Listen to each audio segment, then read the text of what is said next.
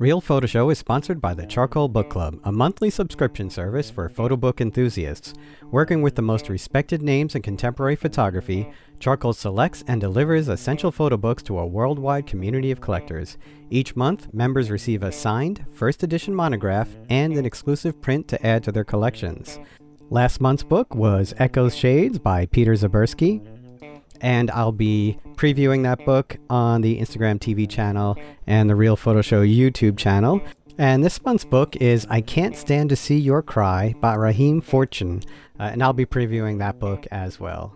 So check out charcoalbookclub.com to become a member or to shop their store, where both books should still be available. Welcome to the Real Photo Show. My return guest today is Eleanor Carucci. Eleanor and I talk about her book Midlife, which she published just before the pandemic, an autobiographical exploration of life, aging, mortality, and the challenges women face as they get older to not become invisible. We talk about the hard work and stresses involved with making personal and commercial work while raising children and teaching. And because this is part of the teaching series, Eleanor and I will talk about her mentors, the ways in which she has changed as an educator, how she learns from her students, and just a lot of other good information and insights that Eleanor has from her 22 years of teaching. So just a quick reminder, there's still time to apply to Homecoming 2021, which is a free opportunity open to all graduates from 2020 and seniors and graduates from 2021. Check out mfaphotography.reviews.com. There will be a publication, a show at the JKC Gallery, and a giveaway from Fujifilm, a GFX 100S large format mirrorless camera with a lens. So check that out at mfaphotography.reviews.com. And just one really quick note, I think there was some kind of construction going on next door to Eleanor's home, so you'll hear those noises come and go a bit as you listen to the show. All right, everyone. Thank you for listening. Enjoy the show, and we will talk soon.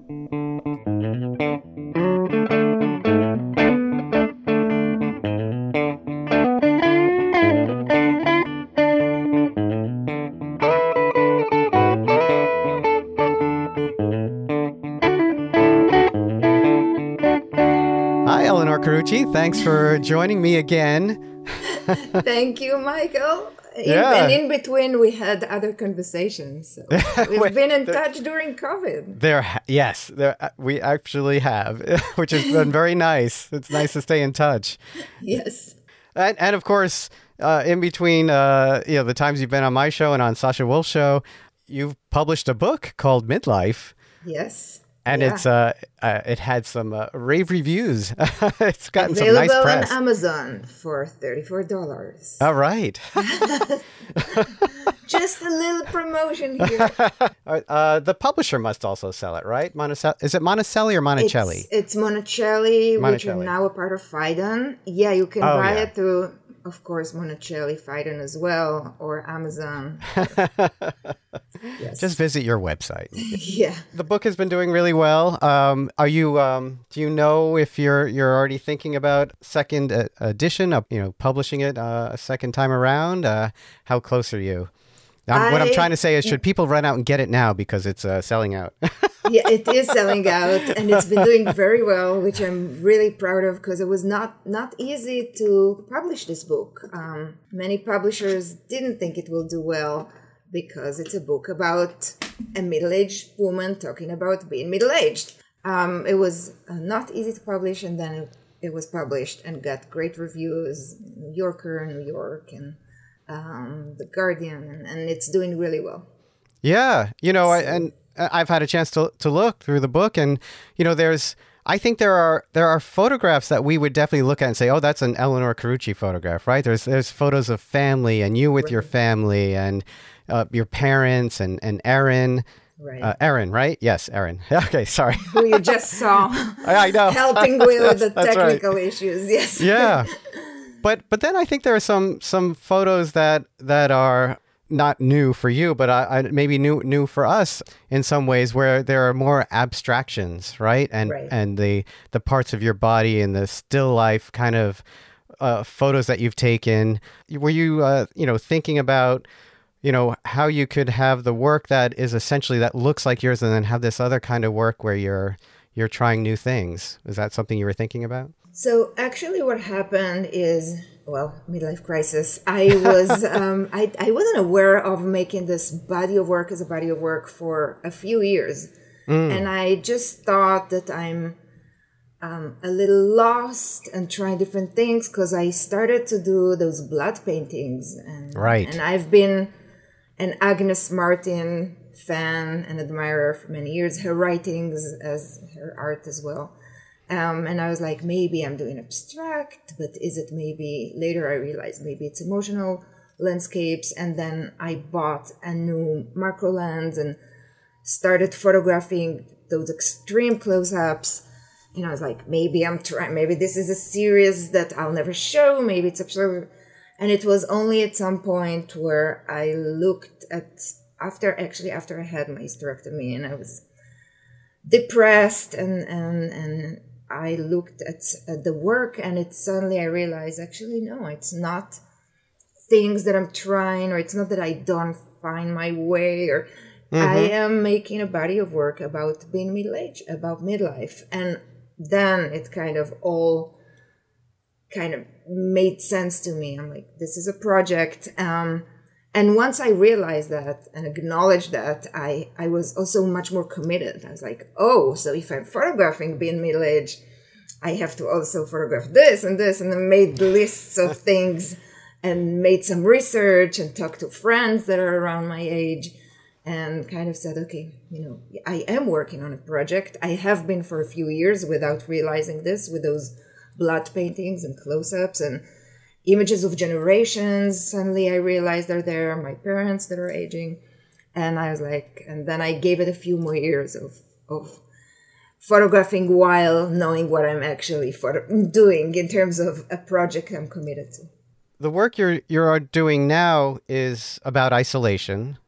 Did this work overlap with midlife as well? Did the midlife work go into the pandemic? So what I did publish midlife in... Oh, no, right. 2019. Before. Yeah. Right. I published it before. And not to say that I don't sometimes photograph images that I'm like, should be a part of midlife. I'm still middle-aged. It's not like, and I'm like, oh, I mean, you know, so. Right. But I have been also photographing my children and their twin and teen years for a while.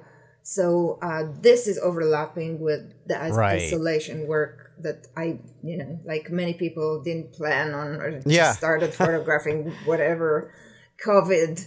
Yeah, well, you had that beautiful photo of one of your children on the fire escape that was published in the New York Times, which is a gorgeous photo. Yeah. Thank you. Yeah. Yeah.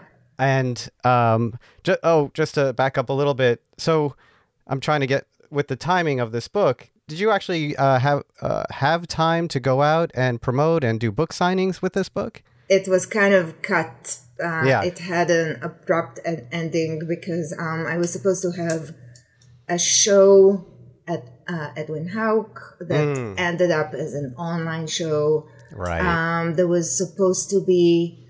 The show at the Museum of Contemporary Photography is up right now. It was delayed and I was supposed to fly there. And so I'm a part of a 8-women show that took the whole museum, but I have a room with images from midlife. And there is a show that just opened, I think tomorrow, at the Hamburg House of Photography and with midlife work that was supposed to open a while ago. So things got delayed, or, you know, in the case of Edwin Hauck, it was an online show, not many book signings like I planned. So it came out in October, it did very well, and then...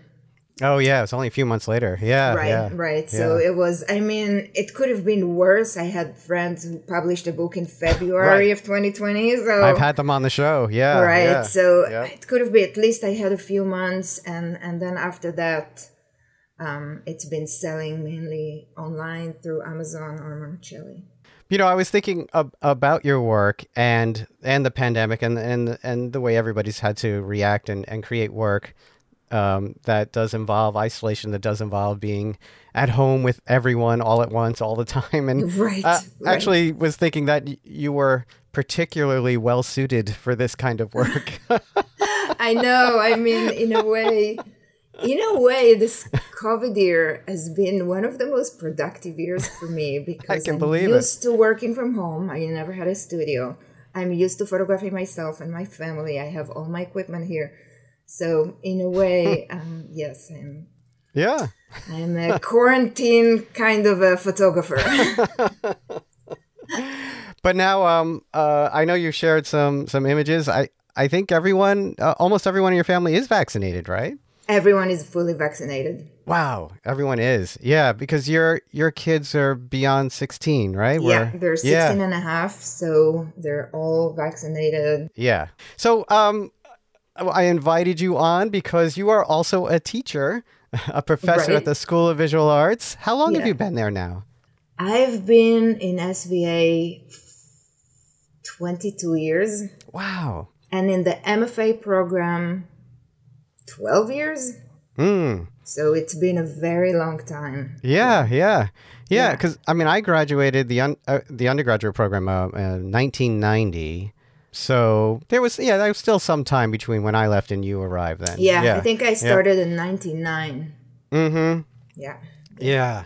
And of course, Charlie's been there the whole time. I know. He established the department. I mean, he did. He put it together. Yeah. And he's wonderful. And so then let's start at the beginning a little bit. Who were your teachers and mentors? Where did you go? I know you were at Bezalel. Yes, I looked at your questions and it got into a long conversation with my husband because. Oh, great. I hope you recorded it. I was like, because I think my main mentors, if I'm thinking about it, I had a mentor in Bezalel, Yigal Shem Tov. He was my teacher, and then he was the chair of the department for the last year that I was there. And he was a teacher and a mentor and very important. But when I'm looking about my main mentors, they were earlier in my life. And it was a high school teacher that I had for 6 years, from 6 to 12th grade, because the system was different there. Then she was our teacher for 6 years. And she was significant, Ze'eva Zavidov. And my piano teacher, who was my teacher for, I think, 11 years maybe. I was thinking about those two women and Yigal as really the mentors, and especially my piano teacher, Koka Mintzberg, and Ze'eva, in my high school teacher, really taught me and talked to me about being an artist in your being, in the way that you feel and think and committed. Before it was even focused on photography. I was playing classical piano for 13 years and I was in a high school of music and dance and art. And so it was, I think before I even discovered photography, they taught me a lot about what it is to be an artist. And then I channeled it to photography, and then Yigal was a mentor.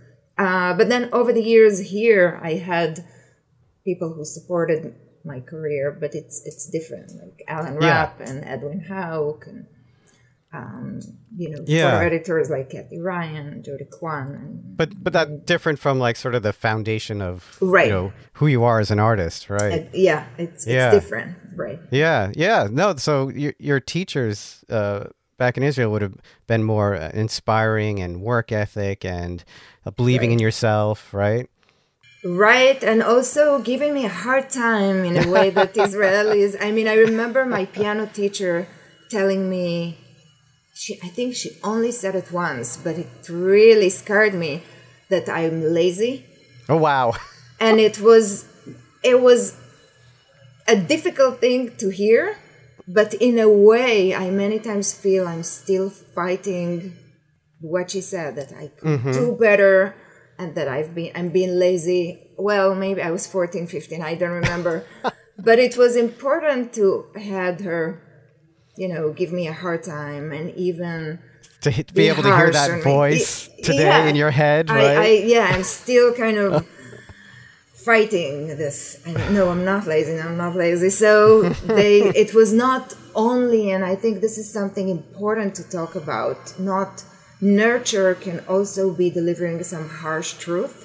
Right. Not in an offensive way, not in a... Not abusive. Right, but you can tell a student you're not working hard enough. You're maybe even saying you're being lazy. You can do more. You have more in you. This is not good enough, or this is even not good, which in Bezalel as well, it's also the Israeli culture. We were slaughtered by some of the teachers. A little more direct. Including Yigal. And it was, we still have, especially the Israelis of us who moved to America and are teaching here, we always have those discussions about how much being harsh is okay because we were experiencing it in Israel, and how much of the culture of teaching here is also a result of the financial structure of teaching here, and the high tuition, and the schools that are sometimes treating students like clients, and all this differences. And we have the ability to compare between the two systems, the good and the bad in the two systems. Yeah, no, one of the things that's changed a lot over the years, even at down at Mercer, has been there was this big push to think of the student as the customer, and the idea that the customer is always right. Right. And we've pushed back against that quite hard. I mean, we would not call our students lazy, right? Like I think for better, language has changed too. Right. But there's nothing holding us back from talking about the idea of commitment. Like, are you committing, right? And that's definitely criticism that I think is fair and appropriate and all those things. So yes, there's definitely been a softening of rhetoric and language and attitude and all those things. Which sometimes is for good. I mean, we had teachers that were really, really harsh with us in Bezalel, but I think some of what they told me, even though it was kind of inappropriate, not Yigal, other teachers really pushed me and tested my perseverance. And it was maybe not a negative thing in it by itself, but it was not too bad for me to be put to the test. I think it kind of tested my ability to deal with it and to prove them wrong. Right. No, I mean, we talk a lot about the sort of the level of intensity, what's appropriate. Right. Which is also very much, though, connected to who your students are, too. Are they majors? Are they not majors? Are they, I feel like a big part of my job at community college, which is open enrollment, is to sometimes really help students, become more interested in their education. Sometimes you're at that level, right? Right. So it has a lot to do with the students that you serve. And actually that was one of the questions. I mean, who do you see now, the students that you're serving? And did you see a change over the years being there for 22 years? Yes. I mean, the main change, first of all, I stopped teaching undergrad. So I'm teaching. Oh, that's right. I'm teaching MFA, and I'm kind of a visiting teacher in Lesley University's MFA program. Oh. So I also do that. And I'm also giving workshops independently. So my overall, my students have been just older, just in general, talking about, they're usually between the workshops that people can take from different parts of the world now, different ages, also because of the Zoom, and because of the MFA, where the youngest people are 23, but I had students in their 70s. So mainly it's older people, like mid-20s, I would say, and up, and more international students, especially in School of Visual Arts. Many students from China and Korea, so many students from Asia and from India, and less American students. Yeah. And I know I've had conversations with people over the, there's certain language barriers that come up, Right. Which for and me actually yeah, has been, yeah, in a way, wonderful because English, I'm an immigrant too. right. And English is not my first language. And I struggled, especially in the first years, but even today, talking to my own kids when they're fluent in Hebrew, but they will most of the time speak English. So I think it allowed me for a stronger bond with the international students and much more like they're talking about nurturing, and I am so understanding. I am sometimes I feel really like I see myself in them. And I think it has been for me a wonderful experience, and they can get much more understanding for me, but also patience. And we'll open up our phones and Google words and we'll understand each other. I taught a history of photography class at LaGuardia Community College early on in my teaching career. And I would say more than half the class, English was not their first language, or I actually had a group of Japanese students who didn't speak English at all. And I didn't know that until about 4 weeks into the semester.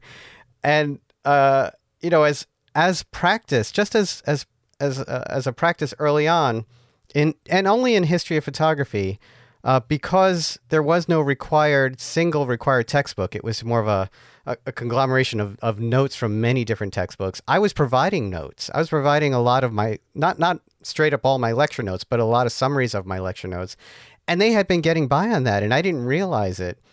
But it was a big lesson for both of us because at some point I pulled some of the students aside and because they never participated, and I was just wondering why. And finally someone said, "We don't speak English," and I said, how are you taking this? How are you understanding anything I'm doing? They said, "Well, your notes are fantastic." Oh my God, this is amazing. Yes. But that that helped me a lot because I realized there are other things I can do to help them with visuals, with expanding on my notes, not just summaries.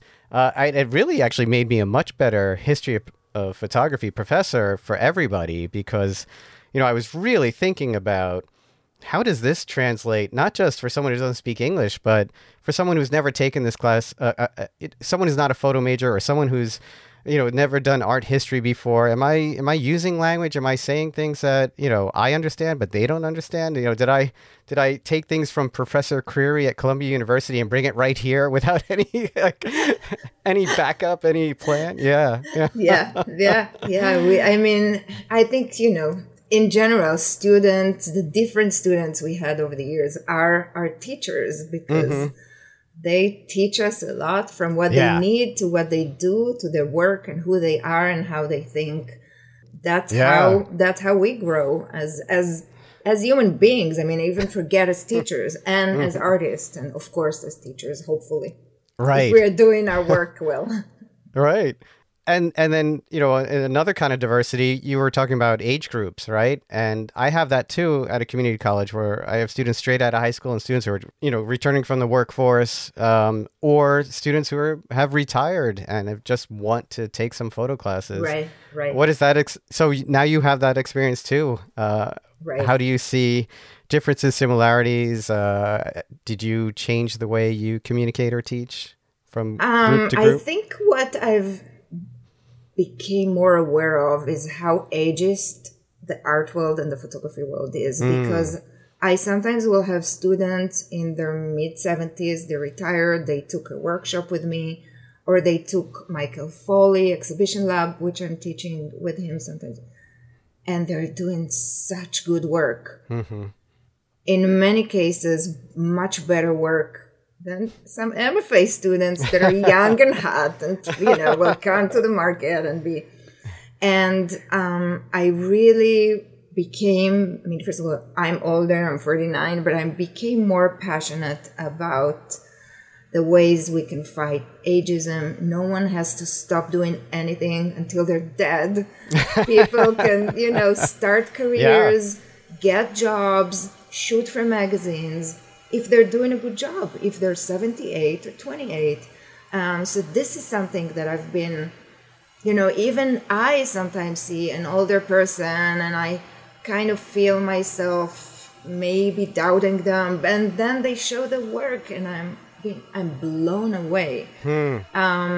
Many people sometimes in those workshops took photography, but because it's such a difficult profession, as we know. Right. So they have an education, they did it professionally for a while, and then life took them. They had kids, they needed more money to other fields.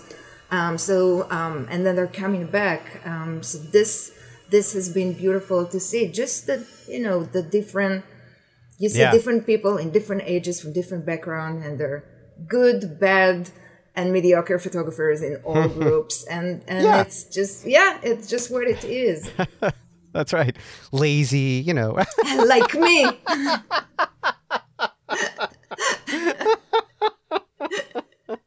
One of the real benefits of being in an open enrollment classroom school, it has been that every class of mine has students from high school to retirement. I mean, not every, but everyone can be in one class.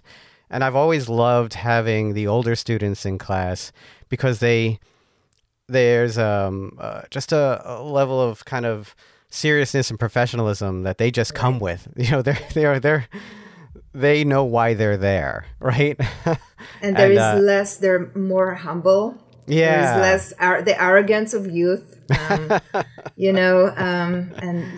more like I feel there is less of a wasting time on bullshit kind of thing. Yeah, no, absolutely. You're being late, and they're like just being against me for weird reasons. So and sometimes they're actually often they're really good with the younger students. Like they're really good at helping the younger students. Right, there's a calmness they bring, and they help them, which is really wonderful. And of course, as we get older, it used to be I'd get students who were much older than me, but that doesn't happen as much anymore.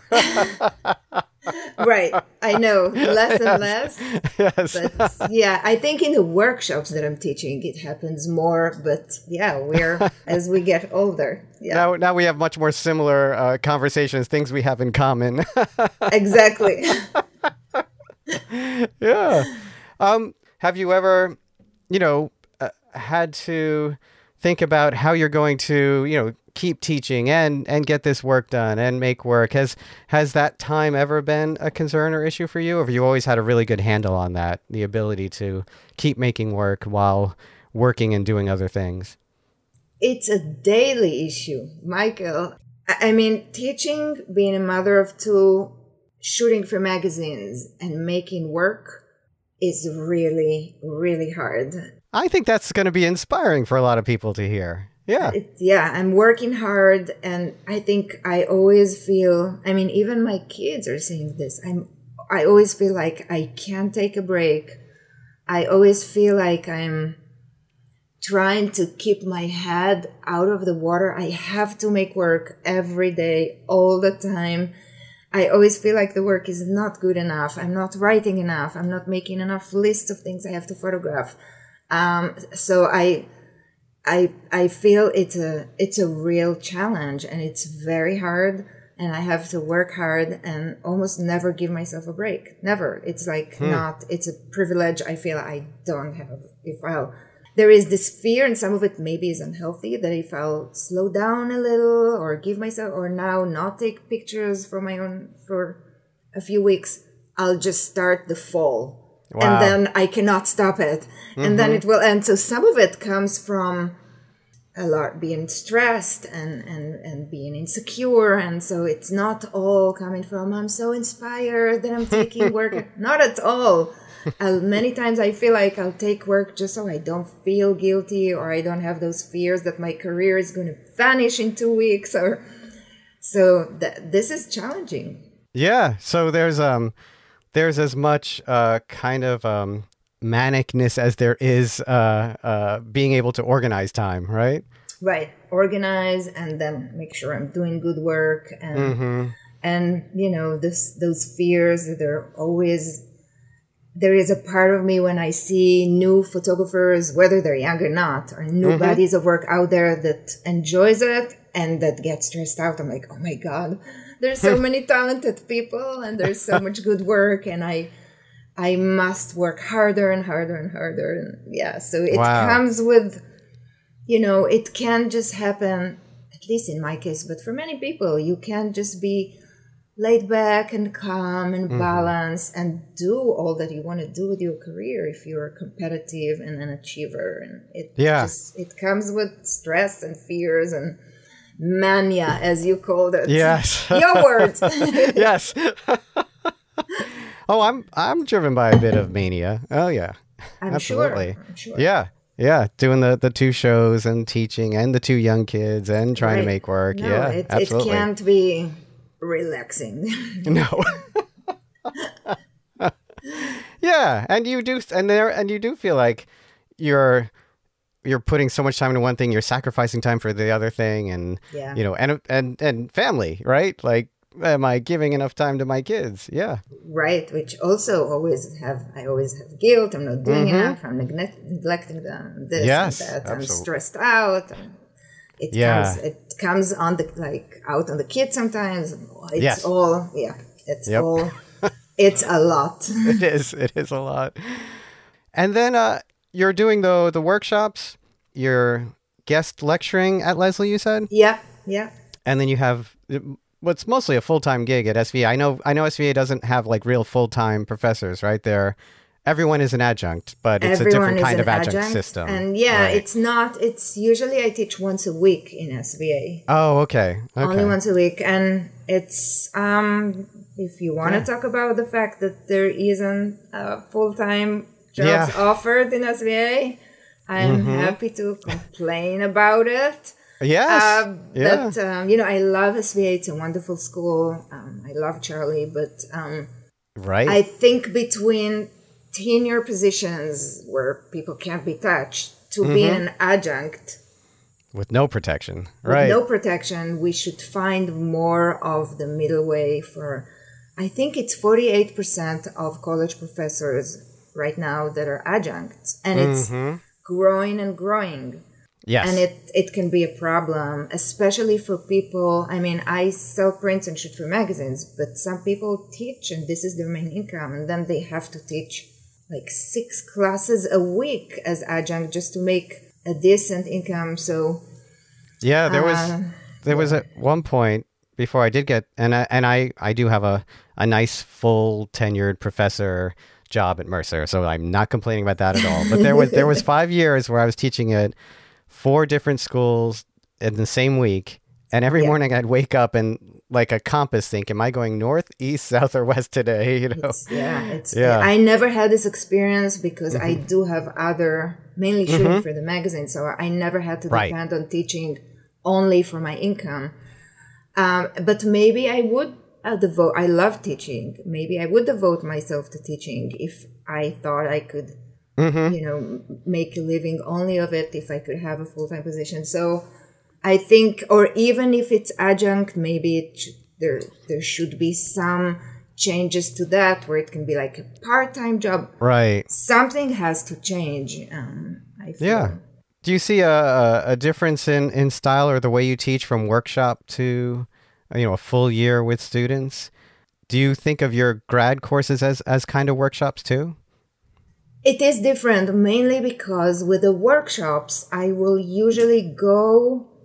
push the students, but there is no like deadline or the final thesis or the exhibition, which can be good for the MFA programs, because then it's not only about the journey that me and the student and the class is creating. They have to be pushed, and they also have to be, many times the workshops, people only take my workshop. They're doing projects, they're maybe professional photographers or not.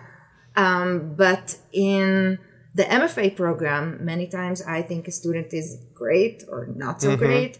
And the other teachers that are in the committee, end of the semester, end of the year, have different opinions. And so it is different, like working with the deadlines and with the requirements of the program.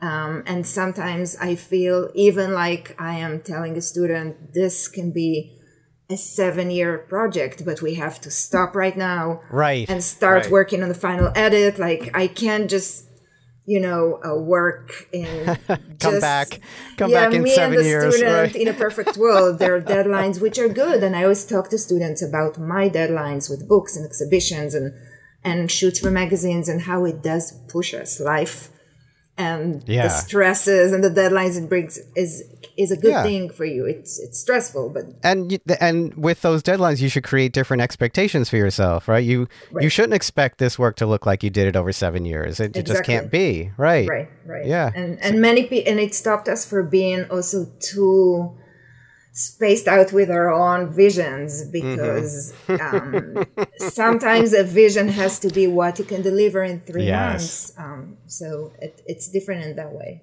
Right. And of course, if you're doing editorial work or work for someone else, you have that vision as well. Yes. Right.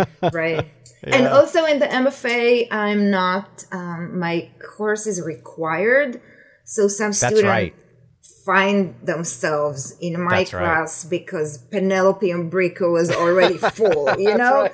Yes. In the workshops, people they come to they want They to come for study you. with me. So Yeah. it's also different in that way. That's right. Yep. You have to accept that sometimes you were the second choice.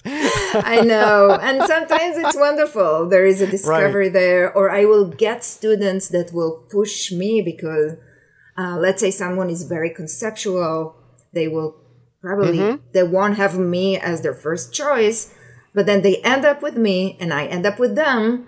Yes. And it can be a wonderful journey together because it's not the predictable journey. And we're both growing and inspired and opening up to, in a good way, or it can be something that was not meant to be, and still we'll try to make the best out of it. Right. And you could always bring in someone to speak with them every once in a while. If Right. it's not working out. I call Penelope for a visit. Yes.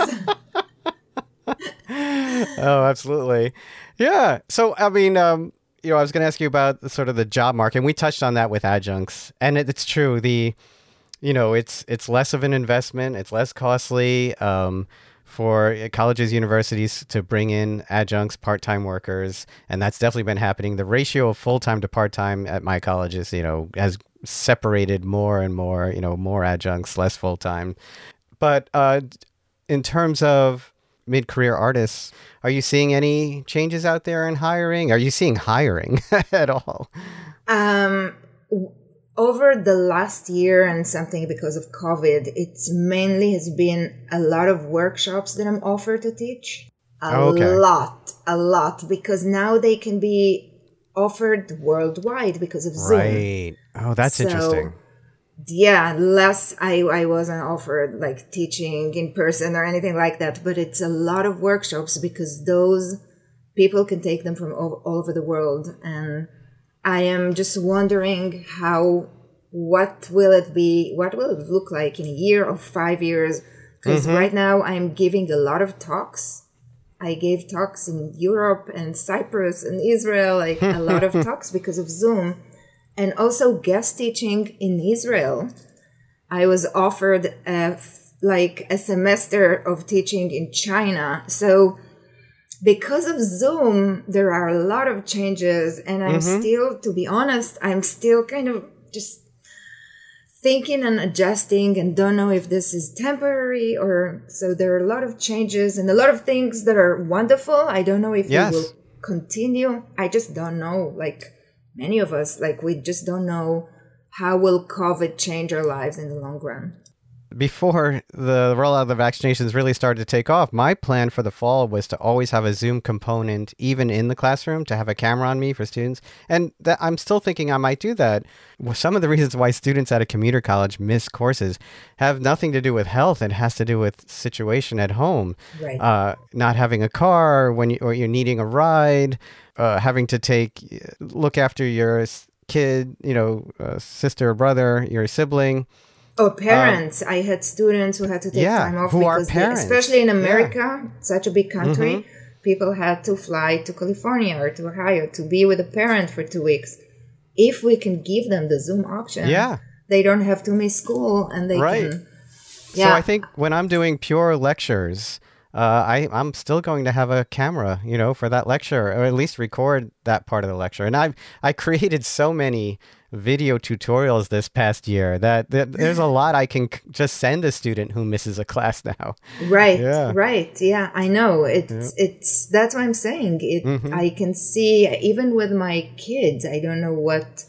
Right now they're blended. We are in New York City. They're in public schools. I don't know what next year. Maybe they can still be a part of the class if they're at home sick. I don't know, but it definitely showed us that we can work in different ways. Yeah. And even at the gallery, when I do receptions, I'm always going to have the cameras on now for receptions. So we'll have people in the gallery. We'll have the artists in the gallery. Right. We'll have artists who can't make the reception who'll be on Zoom. Yeah. Right. Yeah, I didn't think about it. Yeah. We'll keep doing that too. So yeah, there are some things we learned. A lot. We learned a lot. Yeah. So let me ask you, what is one or two of your favorite assignments to give? And maybe it's different, when you're in a undergrad, grad, workshop. Yeah. So I have to admit, I wrote it down, but it's definitely, of course, something that I relate to. But when I am sending my students to photograph their loved ones, to photograph the parents, to photograph, sometimes they do it anyway, but many times they're just forced to photograph their lovers, to photograph their children, to photograph themselves. I love this assignment because, of course, a lot of intimacy comes and a lot of issues that are talking about relationships and emotions and human connection or misconnection or flawed relationship or pain.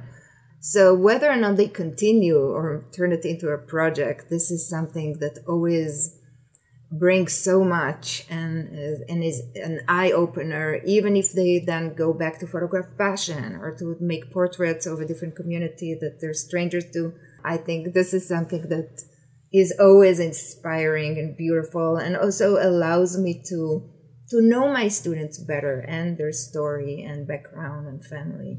So yeah, I like giving assignments that help students get to things they care about more quickly, get them away from the sunset on the ponds and the parks and, the long trail heading down, that kind of thing.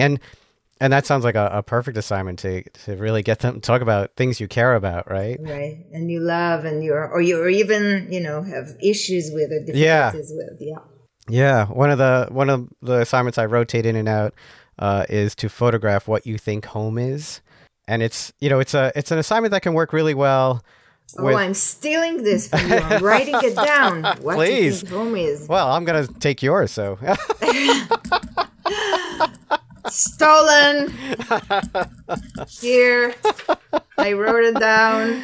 So, what's a good pro tip from your experience teaching or photographing? It's such a tricky one because I think, first of all, it can be almost a contrast between what you need as an artist, which is sometimes very self-absorbed and it's very motivation and ambition and thinking about yourself and being competitive, and there is something more lonely in it, and being a good teacher that can almost be the opposite of it. Yeah. Thinking about what the person needs and not about how you create, but what from your knowledge can help the student, and not think about yourself and really put yourself in someone else's shoes. So it's different tips for the different jobs. As we know, some great artists are not good teachers. True. And vice versa. So, but for both, I would say persistence and hard work and not giving up and not letting the down times bring you down, and continue to grow and to think and to learn in different ways, and continue, period. Just continue and find ways to deal with failures and move on and grow and develop. I love that answer because you found a commonality. But you also made an incredible, I think, a great distinction. A teacher has to be engaged with people in a very public and in a very generous way. Right. Whereas when you're creating the art, it's a much more selfish act. Yeah, it is a selfish act. It is. And it's okay also to acknowledge it. It's not a terrible thing, but it is a selfish act. And there's a lot of ego involved. I mean, when you meet artists that are famous, they're famous for a reason. There are many talented people out there.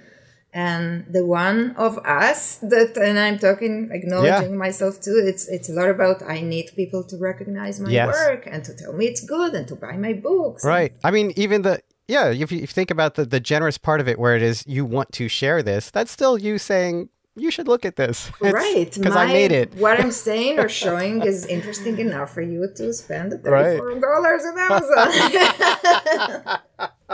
Midlife by Eleanor Carucci, published by Monticelli Press. With foreword by Kristen, is it Roupenian?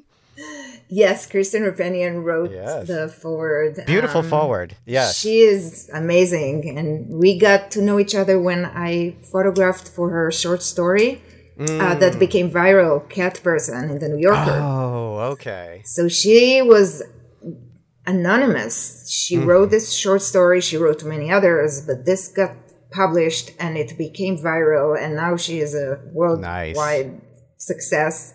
She was brilliant before and she's brilliant now. And we got in touch. But now she's known and brilliant. Yes. Yes.